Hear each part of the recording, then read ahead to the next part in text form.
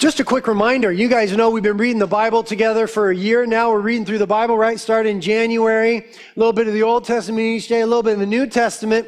But now we're like 7 months into it, and I know how it is. As Christians, generally we're pretty cheesy. That's why we needed to be saved, you know what I mean? So we're not always the best at finishing. Sometimes you get through and you're excited at the beginning of the year, and then you start to peter out a little bit. But right now is an awesome time in the one-year Bible reading with Psalms, you know what I mean? Goodness gracious, to read the Psalms each day. And then we're going to be getting into Romans pretty soon. So to start your day with Psalms and Romans, that's as juicy as it gets, people. So listen, if for some reason you kind of cheese out on the one-year Bible reading, just pick it back up. Pick it back up where you left off. If you don't have one of the flyers telling you where we are, they're by the door. Go to their website. We've posted it there. But this is a really exciting time to be in the one-year Bible with Psalms and Romans coming up. Also, Thursday nights. If you haven't been to Thursday nights, what are you doing? Right, exactly. Thursday nights have been the most incredible thing our church has ever done, in my opinion.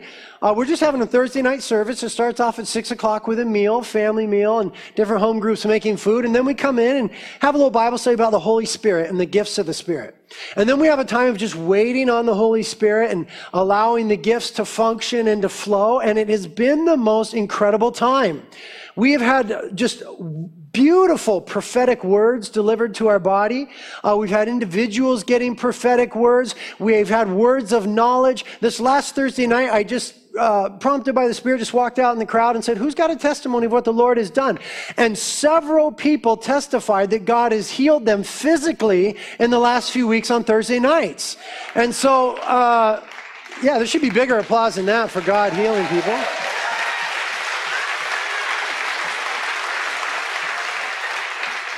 So, I mean, it's the real stuff. People are getting healed. People are getting set free. Husbands' hearts are getting softened. God is answering radical prayer. There's just a few Thursday nights left. So if you haven't been there, I really encourage you to get there. Are you in Joshua 11? Okay, let's pray. Lord, we thank you for your word and that we get to now study it together. And we ask the Holy Spirit you'd give us understanding. Jesus said about you that you are the teacher of all things. And so I would submit my thoughts and my words and my heart to you, Holy Spirit. And we would ask together, because we want to hear from God, that you would author my thoughts, that you would anoint my words, Lord, that everything that comes from this mouth would be directly from the throne of God. Jesus, you alone have the words of life. We haven't come to hear man. We don't want the wisdom of man. We want the wisdom of God and the word of God. So word of God, speak. We affirm together that the word of God is living and active, that it's sharper than any two-edged sword. It's able to deal with the depth of who we are. And we affirm together that it is inerrant and infallible, really is God's word. And God, we trust you to do great things now through the teaching of your word. Please save us from doing church. Save us from churchianity. We want to be real Christians.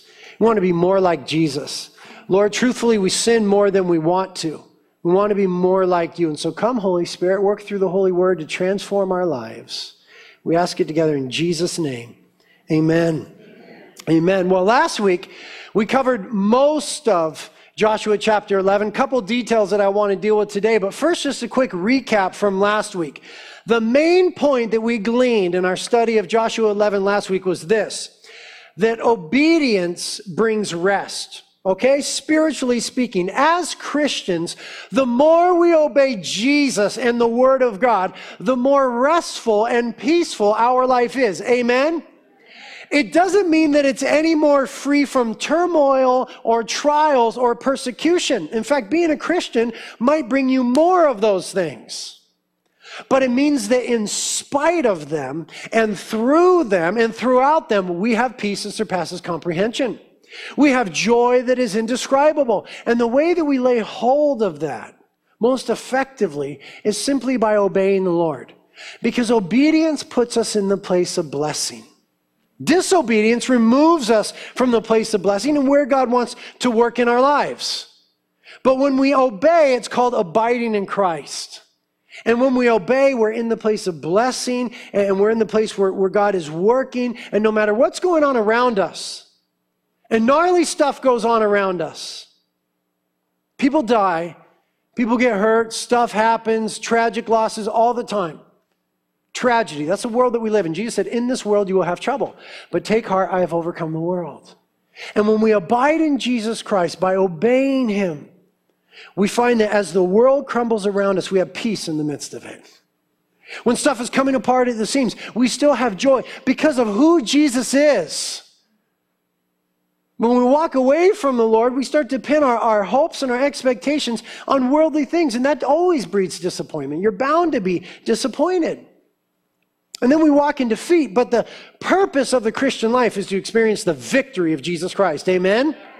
And we are to walk in victory, and we're to take the land, so to speak, as Joshua and the Israelites took the land of Canaan. We are to take the spiritual land that is ours in the Lord. Now, we saw about Joshua, we've observed in him in our study of the book so far, that Joshua obeyed immediately and consistently. He obeyed immediately and consistently. That was the tone and the tenor of his life. And last week we mentioned the fact that as Christians, we usually know the right thing to do. We just don't always want to do it. And so we drag our feet or we just refuse, and it makes a mess of life. Sin is messy, period. You know what I mean? Anybody ever made a mess of their life because of sin? Sin is messy. Big sin, little sin, it's all messy. And when we drag our feet when the Lord is telling us what to do, that makes a mess in our life. But Joshua obeyed the Lord immediately and consistently. And I would also say that he obeyed the Lord carefully. He really wanted to do everything that the Lord called him to do. He wasn't sloppy in his obedience. He wasn't haphazard. He was careful. He obeyed God in the big things and in the minutia. And so we read in Joshua 11:15, just as the Lord had commanded Moses, so Joshua did. He left nothing undone of all that the Lord had commanded Moses. So Joshua's obedience was immediate, consistent, and meticulous. I like that. Immediate, consistent, and meticulous, and that yielded a victorious walk with God, even in the face of a powerful onslaught from the enemy. Does anybody know that Satan is our enemy? Does anybody know that he comes against the Christian with everything in his arsenal? Just like the northern conglomeration of nations in Joshua chapter 11 came against the Israelites. And they had some resources that the Israelites had, number one, never been up against. And number two, they had never possessed themselves. That is, horses and chariots. And it's this great army from the north. A multitude of armies come together, and horses and chariots. And you could see their confidence as they came against Israel. What, no horses? No chariots? You guys are going to be easy. And all that Israel had was the Lord. And we talked about the fact that in Psalm 20 verse 7, it says, some boast in chariots and some boast in horses, but we will boast in the name of the Lord our God. He is a rock and an everlasting rock and a strong tower and a refuge to those who trust in him. And so when we're engaged in the spiritual battle of our lives, conventional weapons will not do. There's no room for boasting in horses and in chariots in the spiritual battle of life. Because no matter how many material resources you have, or the wherewithal, or the ingenuity, or the earthly relationships, they will not do in the heat of the spiritual battle. Our boast needs to be in the finished work of Jesus Christ upon the cross. He is the one who has defeated the enemy, and through him we are more than conquerors. We are more than overcomers through him. Listen to me. We already have the victory in Jesus Christ. We just need to lay hold of it. It's not that as Christians we're fighting for victory. Rather, we're fighting from victory. We are fighting from a place of victory. Did not Jesus say on the cross, Tetelestai, it is finished? He accomplished it. We are already seated in the heavenlies with him. So the goal of the Christian life then is to practically experience that positional truth. The positional truth being that we are already conquerors through Christ Jesus, seated in the heavenlies. And so practically then, we want to experience that victory in our lives, and we lay hold of that by faith. Without faith, it is impossible to please God. But see, so often we walk according to the material and according to what can be seen and what is tangible, instead of faith in the Lord, trusting in the Lord in the difficult times. And he proves himself absolutely faithful. And what we find when we abide in Christ, and the greatest expression of trusting him is obeying him. Oftentimes people say, oh, I'm in a difficult time, but I'm trusting the Lord. And one might say, okay, are you obeying the Lord? Because if you don't obey the Lord, you don't trust the Lord. I mean, really. Because he says, here's wisdom for your life. Here's how to live. Here's what will bring health and peace and well-being and joy to your life. And if we trust him, then we pursue after those things by obeying him. If we don't trust him, then we take situations into our own hands. And I find that when I disobey the Lord, my life becomes burdensome. Can I get a witness? When I disobey the Lord, I get weighed down with the weight of sin. I get all caught up in the flesh and the world and the things of the enemy, and it's just so burdensome. But when I obey Jesus Christ, there comes freedom and light and joy and peace that is incomprehensible to my life. The more I obey the Lord, the freer I am. And the world says, oh, you're a Christian, and the Bible, it's a bunch of rules, and you got to obey Jesus, and it hems you in, and it cuts you off, and it's a bummer, and it's drudgery, and it's this religious trip. No, it ain't, man. It's freedom and life and joy. When I obey Jesus Christ, I am free. When I obey the flesh, I go into bondage. And Jesus Christ has set me free from sin, so I don't want to do it anymore. Amen? And we walk in victory when we walk in obedience to the Lord. But the Christian life is one that requires perseverance. The Bible is full of men and women who started well and finished poorly. And so our world today is full of Christians who started very well. Some zeal, some excitement, some passion, some accountability, some connection with the Lord. Started very well, but somewhere in the walk petered off.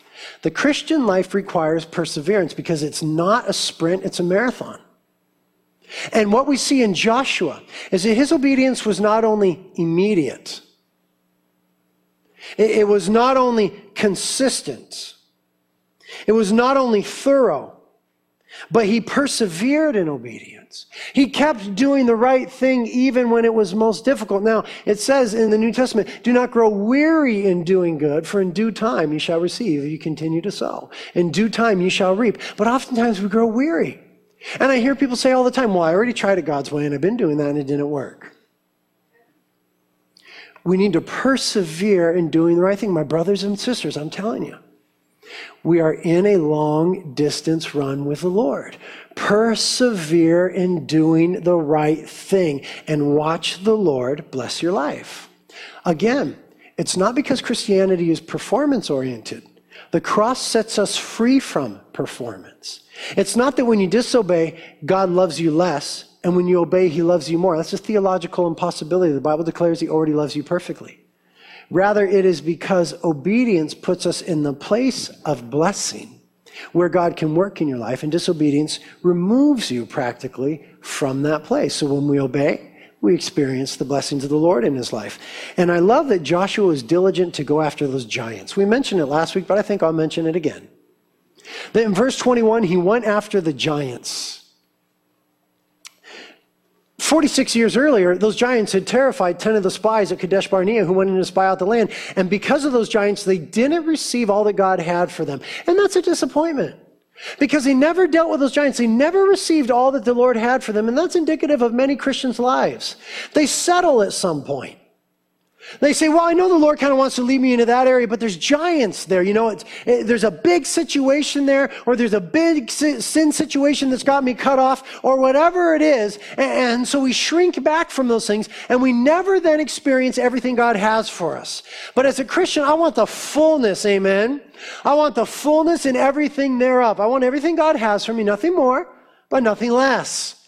But too often we shrink back from those giants of life instead of getting the victory over them with the Lord, and then we just miss out. That generation that was intimidated by the giants, they never entered into Canaan. They never experienced the blessings and the fruit and the fullness. And so that's what we've been learning in Joshua so far. And we're going to see a radical change now in the tone and the tenor of the book. It's going to go from war and victory to some different aspects, and we'll study it in the weeks to come. But there's one verse that we did not deal with last week in Joshua 11. Now, this verse is a difficult verse. When you look up If you have a book that's like Encyclopedia of Bible Difficulties or difficult passages in the Bible or something like that, this is included in all of them, or at least the concept is. This is one that causes trouble for a lot of people. They're reading through the Bible and they come to a verse like this and they go, what? That doesn't make any sense. Why would God do that? And they begin to think, either there's something wrong with the Bible or there's something wrong with God. And this is one of those verses. I want to read it and then I want to explain it to you. Joshua chapter 11, verse 20. Speaking of the enemies of Israel, the Canaanites and the Amorites in the land, it says in verse 20 of Joshua 11, "For it was of the Lord to harden their hearts, to meet Israel in battle, in order that he might utterly destroy them, that they might receive no mercy, but that he might destroy them, just as the Lord had commanded Moses." Now look what the scripture says. The scripture says explicitly there, and we will not try to twist it or change it. It says that the Lord hardened the hearts of the enemies of Israel to make sure that they came into battle against Israel, knowing that the end result of their battles with Israel would be that they would receive no mercy and would be utterly destroyed. The Bible says God hardened their hearts. Literally, it means to make firm. God made firm in their hearts their resolve to battle against Israel, knowing that in that they would no longer receive mercy and they would be utterly destroyed. Now, that causes turmoil in the mind of the reader and the student of the Bible for obvious reasons. But let's try to understand what the scriptures have to say here. The first theological concept that we need to lay hold of to begin to understand what this passage is teaching is this. Number one, that the God of the Bible is a righteous God. Amen? When I say that, it ought to be louder. The God of the Bible is a righteous God. There's no flaw in him. There's no error in him. He's not like you and I. Don't make God in your own image. He's not messed up like we are. He is righteous. He is without error in all that he says and does and all of his wisdom. Now, in his righteousness is the fact that he is a just judge. We like that. Sometimes you rally against it in your rebellion against God. But overall, speaking as humanity, we like that. Don't we in society want just judges? Unless you yourself are crooked and perverse and it will gain you some way, you like a just judge. You want justice to be met. Now, humanity takes a degree of comfort in the fact that we all collectively, somewhere deep inside of us, believe that there is a righteous God who is a just judge who will judge people someday. If it weren't for that truth hidden in us, we could barely survive. Because of the atrocities that are committed in our world every day. Because of the genocide that is committed. Because of the crimes against children that are committed. Because of the abortions that are committed. Because of whatever it is. The horrific things that happen in our world.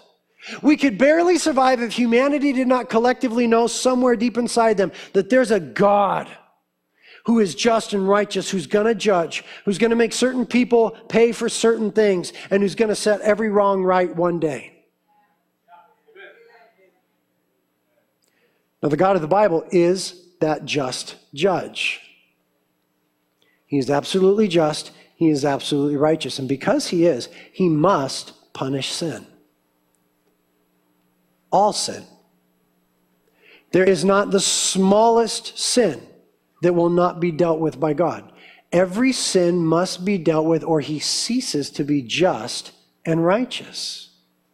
So the God of the Bible is righteous. He's a just judge. And to maintain his righteousness, he must deal with sin. Now the second theological concept that we've got to lay hold of, trying to understand verse 20 of Joshua 11, is this. He is not only righteous and just, he is merciful. Amen? Our God is a merciful God. He described himself to Moses as compassionate and long-suffering. He is a merciful God. At the same time, he's righteous and a just judge and merciful at the same time. And here's great news about our God. He prefers mercy over judgment. He would rather extend mercy to people than judge people. And when I say judge, I don't mean like you and I say, don't judge me. I don't mean like that silly, cheesy thing. I mean judge in a legal sense. He would rather extend mercy to people than judge people. He must judge sin because of his righteous character. But he would rather extend mercy because of his kind heart. Third theological concept that we need is this: God will only extend mercy for so long. God's mercy throughout different periods of history with different people always has an expiration date. God will only extend mercy for so long when the object of his mercy continues to dismiss it. He will only extend it for so long. And let me say this: when mercy is refused, the only option left is judgment. God wants to extend mercy. Reject his mercy, then you will receive judgment. Now, the fact that his mercy has limits is exemplified in the story of Noah. Remember, the earth was exceedingly wicked, and the world said, I'm going to wipe them out and I'm going to start over. But he told Noah, he said this to Noah: my spirit will not strive with man forever. I'm not going to battle with man and his wickedness forever. He said, his years shall be 120, the Lord said in Genesis 6:3. In other words, the Lord was giving humanity 120 more years to repent before judgment came. He told Noah, there's going to be a flood. I need you to build a boat. We know from the book of 2 Peter that while Noah was building, he was preaching, that he was a preacher of righteousness, that he was explaining to the people, we have erred against a holy God, and there is a consequence for that. He's righteous, he's a just judge, and he is going to judge the earth. You must repent. And anybody that would have repented during that 120-year period would have been saved from the judgment of God. Tragically, we're told that nobody repented and went into the ark, other than Noah and his family members and the animals. But God gave a time period for which man could repent. God is so good. Before he brings judgment, he always sends a messenger. Before he brings judgment, he always sends a herald or a prophet who could announce the judgment of God is coming. That's the whole gig with Jonah and Nineveh. He was going to judge Nineveh. Jonah just rolls up and goes, God's going to judge you guys. And they immediately begin to repent. Now he did the same thing there in that 120 years. He sent Noah, the messenger. He gave 120 years. At the end of the 120 years, judgment came. Mercy was extended for a long time, but mercy has an end. Same thing in the corporate life of Israel. When Israel would over and over again rebel against the Lord will always send a prophet to say, hey guys, you've gone the wrong direction here. You have forsook the Lord your God. Return to the Lord your God with all your heart, and he will heal your land. Return to the Lord your God. If you don't, God is going to bring another nation to conquer you, to vanquish you, to drag you away from the land, another nation that will be an instrument of his judgment. And when Israel repented before the Lord, they were cool. When they refused to, judgment eventually came. Sometimes the Lord warned them hundreds and hundreds of years in advance. But ultimately, the mercy that God was extending as his message of repentance was proclaimed came to an expiration, and judgment came. Now, it's the same thing with the period of history in which we are living. It's the exact same thing. We are living in the shadow of the cross, after the cross. And it is the age of grace. God is extending grace and mercy to humanity. But that will come to an expiration. Romans says this in Romans chapter 2, verses 4-6. Do you think lightly of the riches of God's kindness and forbearance and patience, not understanding that the kindness of God leads you to repentance?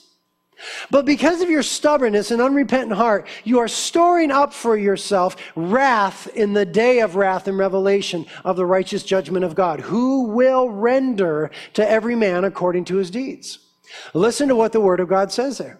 The Word of God warns those who take lightly or disregard the kindness, forbearance, and patience of God. You see, judgment is coming, but it is not yet. What is now is mercy and grace. And God is drawing humanity to repentance by his kindness. He's being kind to people in hopes that they will come to him in repentance. But when they reject that, they are storing up for themselves wrath in the day of judgment. Now, humanity does not often realize this. They think that they're getting away with something.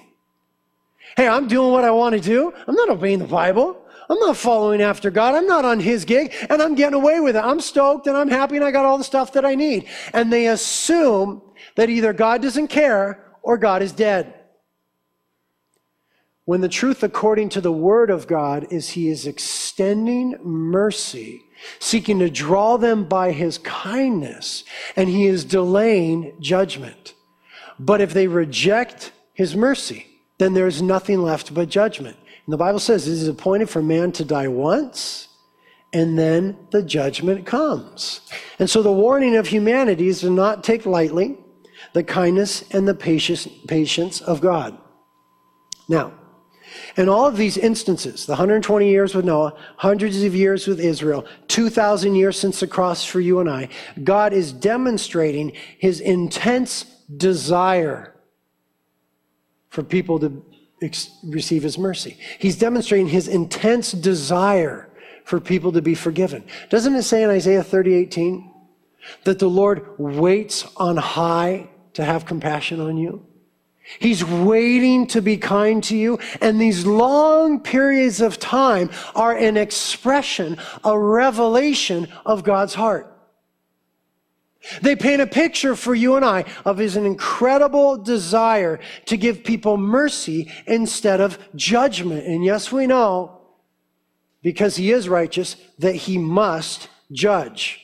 Now, judgment happens at one of two times, basically, the fullness of judgment. When somebody dies, it's appointed for man to die once and then judgment comes, or at the second coming of the Lord. When Jesus Christ came the first time, he came as a sacrifice for our sins, and he came as a humble servant. When he comes the second time, he will come as the ruler of the earth and the judge of the quick and the dead.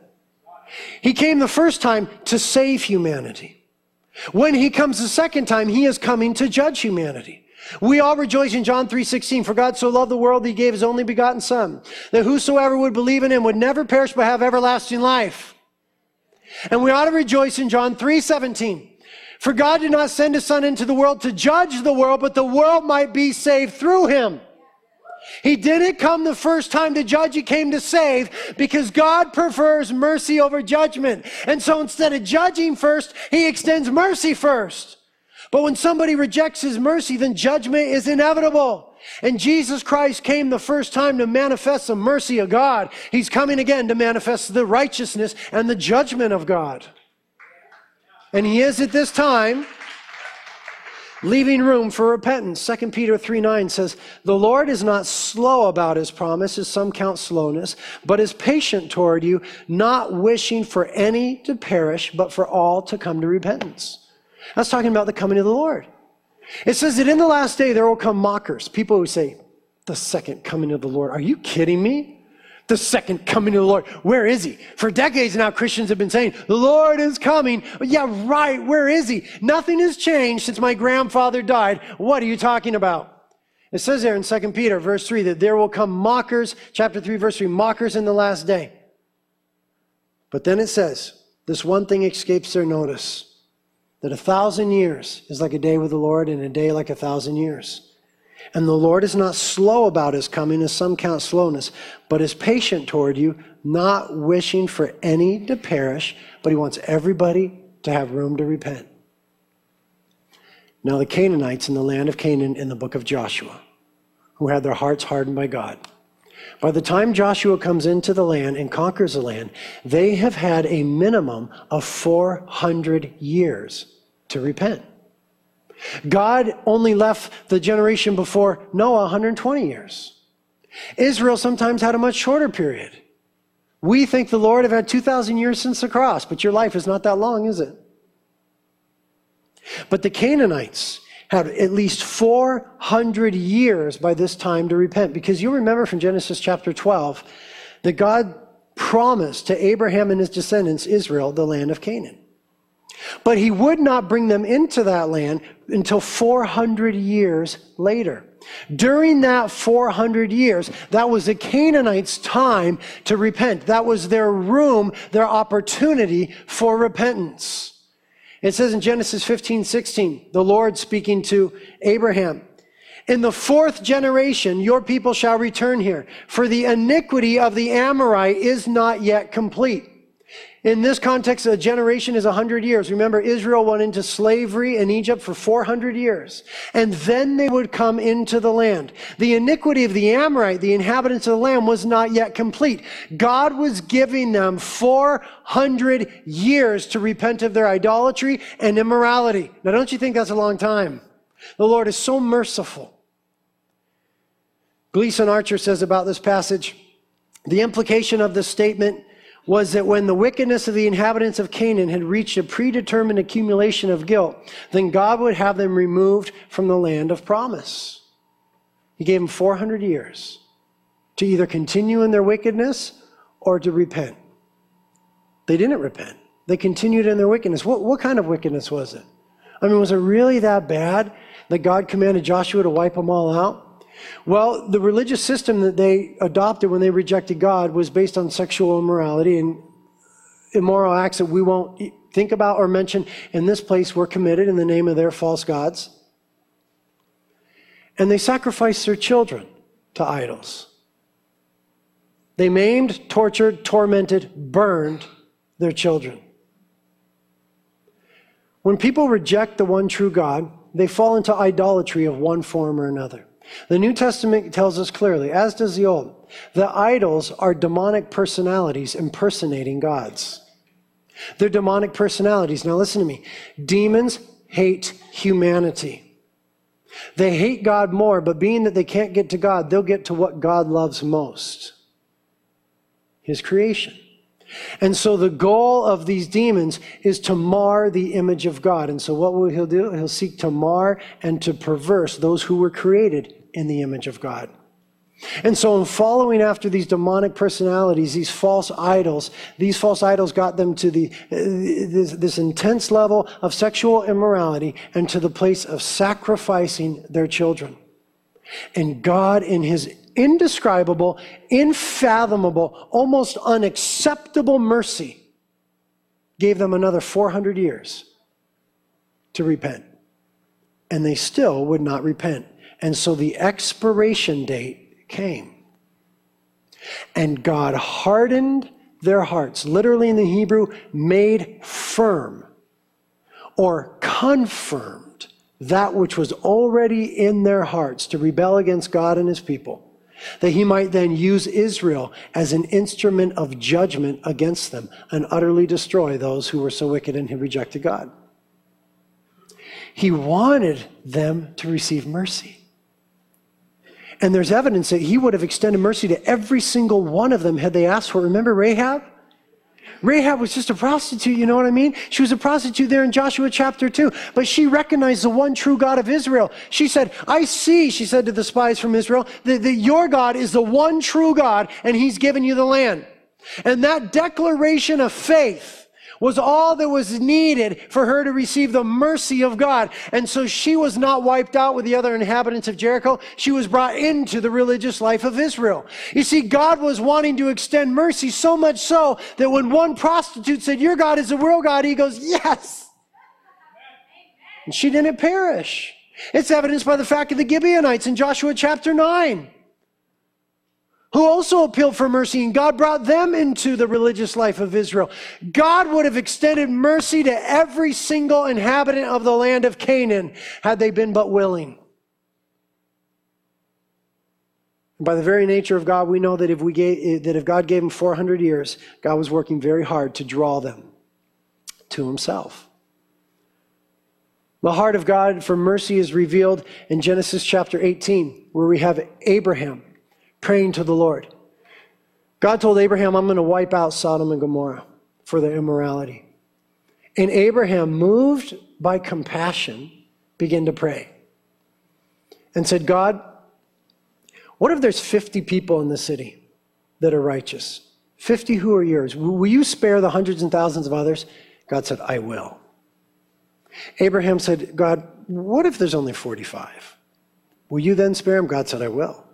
Abraham goes, okay, God, be merciful to me. But let's say there's only 40. Will you spare a multitude on behalf of the 40 then who want to follow after you? I will. And then Abraham said, what if there's only 30? God said, I will extend mercy if there's only 30 who stand on behalf of all the unrighteous, just 30 righteous. And then Abraham said, okay, God, 20? Do I hear 20? Will you extend mercy if there's just 20?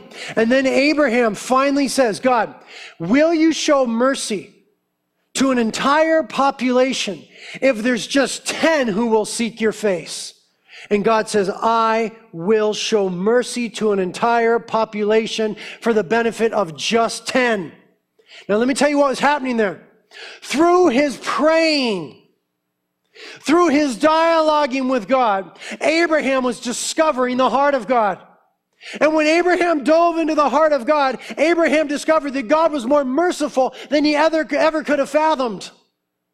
That God would spare a wicked and perverse multitude for just 10 who said, God, have mercy on us. It's not that he was dictating to God what God ought to do. It's not that God was wrong and Abraham corrected him. It's that in his prayers and in his requesting of God, he discovered the heart of God. And the heart of God was more big and merciful than he ever could have imagined. Would not God have been justified in wiping out all of Israel when Moses was up on Mount Sinai receiving the 10 Commandments and they fell into sexual immorality and idolatry around the golden calf and said, this is the God who brought us out of Egypt, and rejected the God of Israel? Would not God have been justified in bringing his wrath? And God told Moses, Mo, you better get down the mountain because I'm wiping your people out. And one man, Moses, simply said, God, will you have mercy? And God extended mercy to a whole nation because one man discovered the heart of God when he began to ask. You have not because you ask not. God would be so merciful to our community and to our nation if somebody would just be like Abraham and dive into the heart of God and say, God, would you have mercy on us? Because he prefers mercy over judgment. He wants to extend mercy. And I'll tell you what, where the Canaanites were thousands of years ago is where America is now. We sacrifice our babies to the God of self. Millions upon millions upon millions of them. It's called abortion. We sacrifice our children in the midst of our idolatry. And our sexual morality is no more or no less grotesque than was theirs. And we are in the same situation that God is extending his mercy to a whole nation. And it was brought to my attention that Jamestown, the first colony in America, was established in 1607, exactly 400 years ago. And God gave the Canaanites 400 years to repent. How much longer will he extend mercy to America? But if God's people would call upon their God,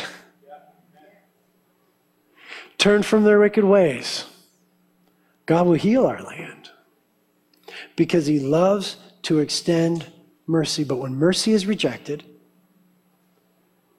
judgment is all that is left. And so the Canaanites rejected God. And so God confirmed, or literally made firm, that which was already in their hearts, rebellion. To come against the Israelites. The Israelites might be the instrument of judgment against them, that they might be utterly destroyed. Now, how do you think God felt when the Canaanites and the Amorites were being destroyed? I mean, think about God's heart. How do you think God felt? Well, we're told how he feels in Ezekiel 33, verse 11. God says, as I live, declares the Lord, I take no pleasure in the death of the wicked, but rather that the wicked would turn from his way and live. Turn back from your evil ways. Why then will you die? God doesn't rejoice when people perish in their sins. His heart breaks over that. That's why he gave his only begotten Son, the very manifestation of mercy. God has demonstrated his love for us in that while we were yet sinners, he gave Jesus to die for us. That's not some ethereal, far-off theological concept. That's as real as the ground underneath you, that God gave his only begotten Son. I'm a father. I have a son. I want to give 1 inch of my son's life for your well-being. I want it. I love my son too much. But aren't you glad that I'm not God? God gave his Son. The chastisement for our sins fell upon him. It says in Isaiah 53, it pleased the Lord to crush Jesus Christ that we might receive mercy. God is desperate to extend mercy to humanity. If humanity rejects God's mercy, there is nothing left but judgment. And the first manifestation of God's judgment is that he lets people do what they want to do. When it says he hardened their hearts, made firm, that was a punitive measure on God's part.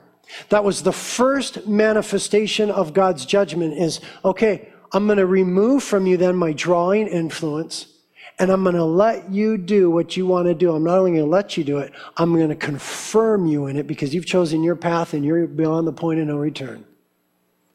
And they perished in that. Romans chapter 1 says that God is doing the same thing right now. That he's extending mercy, that people are without excuse. And if they continue to reject God's mercy, he gives them over. What a horrific place to be in. God is seeking to draw us by his loving kindness. When we refuse, he then gives us over to the lusts of our flesh. Lets us do what we want to do. That's a twofold punitive measure on the part of God. He removes his hand of wooing, and he lets you experience the full brunt of your sinful heart. That is the understanding of Joshua 11, verse 20. How desperately God wanted to give them mercy. They refused.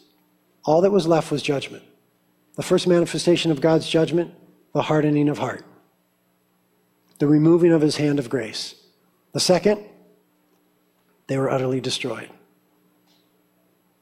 You might be here today, and you know you're a sinner. I mean, I don't have to define it for you. Don't give me that postmodern crap. I don't have to define sin for you. You know what it is because God has given you a conscience. It's a gift he's given to all humanity. You know you're wrong. And you know there's a God. And he's merciful. And he wants to be a father to you. And he wants to give you a second chance in life. He wants to give you eternal life. He wants to heal your heart. He wants to give you peace in the midst of trials. He wants to give you joy that surpasses comprehension. He wants to be the one that sticks closer than a brother. He wants to be your deliverer, your defender. He wants to be your king who rules well over your life.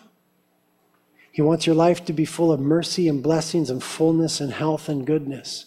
But if you refuse, then comes death and judgment. Don't refuse the Lord. If you're here today and you've never fallen down and cried for mercy, you need to do that today. The Lord God loves you so much, Jesus demonstrated it. I don't mean that at one time you raised your hand or you've attended church for X amount of years. I mean, you need to call upon God for mercy. If you're born again, you know it. You're born again because you came and said, God, I'm a sinner, but I understand now that you're a Savior.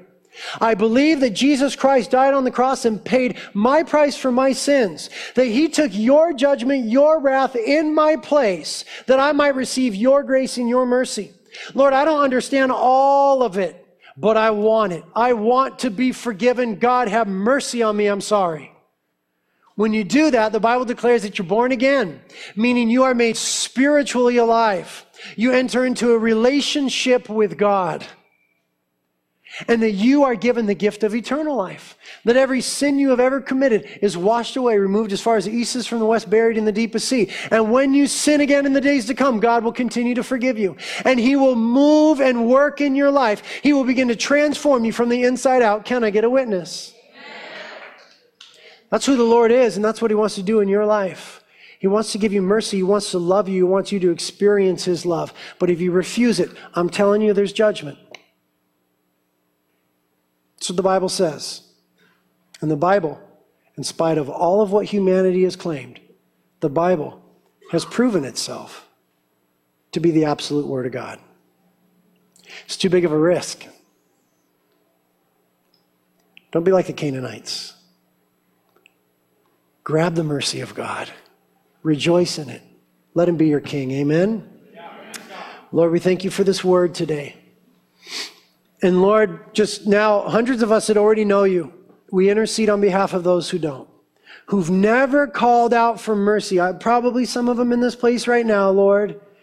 And we just ask that you bring them to the point, in the quietness of their own heart, whatever, of just saying, God, I need you. I understand that Jesus Christ, you're the Lord and the Savior of the world. And I'm a big old sinner. Forgive me. Save me. We pray that you cause men and women in this place to do that, and that when they do, Lord, you would just flood them with grace and mercy. That it would be tangible for them, Lord, that you'd wash away every sin. You bury it in the deepest sea, Lord, that you begin to heal their heart. Of all that was done to them and all that they've done, you just begin to heal them and set them free, Lord. That you'd set the captives free today. Jesus Christ, on the cross, you conquered sin and death and the devil, that we might live and have life abundantly. Come and give people that abundant life today as they call upon you. And for your Christians, would you make us like Abraham and Moses? Would you make us ambassadors of your mercy, reconcilers, Lord? Would you teach us to call upon you to extend mercy to our community or to our nation, to others?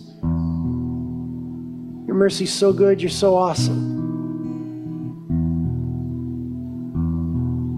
But that mercy has an expiration date, and the coming of the Lord is near. Lord, would you raise up evangelists, pastors, teachers, and prophets in our midst. That the glorious message of your gospel, your forgiveness through your Son, would go forth to the nations and to our nation. Lord, that we be a community, a church, individuals characterized by repentance and humility before you. Forgive me, Lord, for I'm a wicked man. Thank you that you're merciful. If you need Jesus today, and you know you do, go talk to someone on the prayer team over on your left. They'll help you. If you're a Christian today and there's still some giants in the land that you need to slay, get some help. God has been answering incredible prayers in our church. People are getting healed. People are getting set free. People are getting saved. Let's do business with Jesus, man. I'm not here to play church. The Lord is here in our midst. Call upon him. He's a merciful God.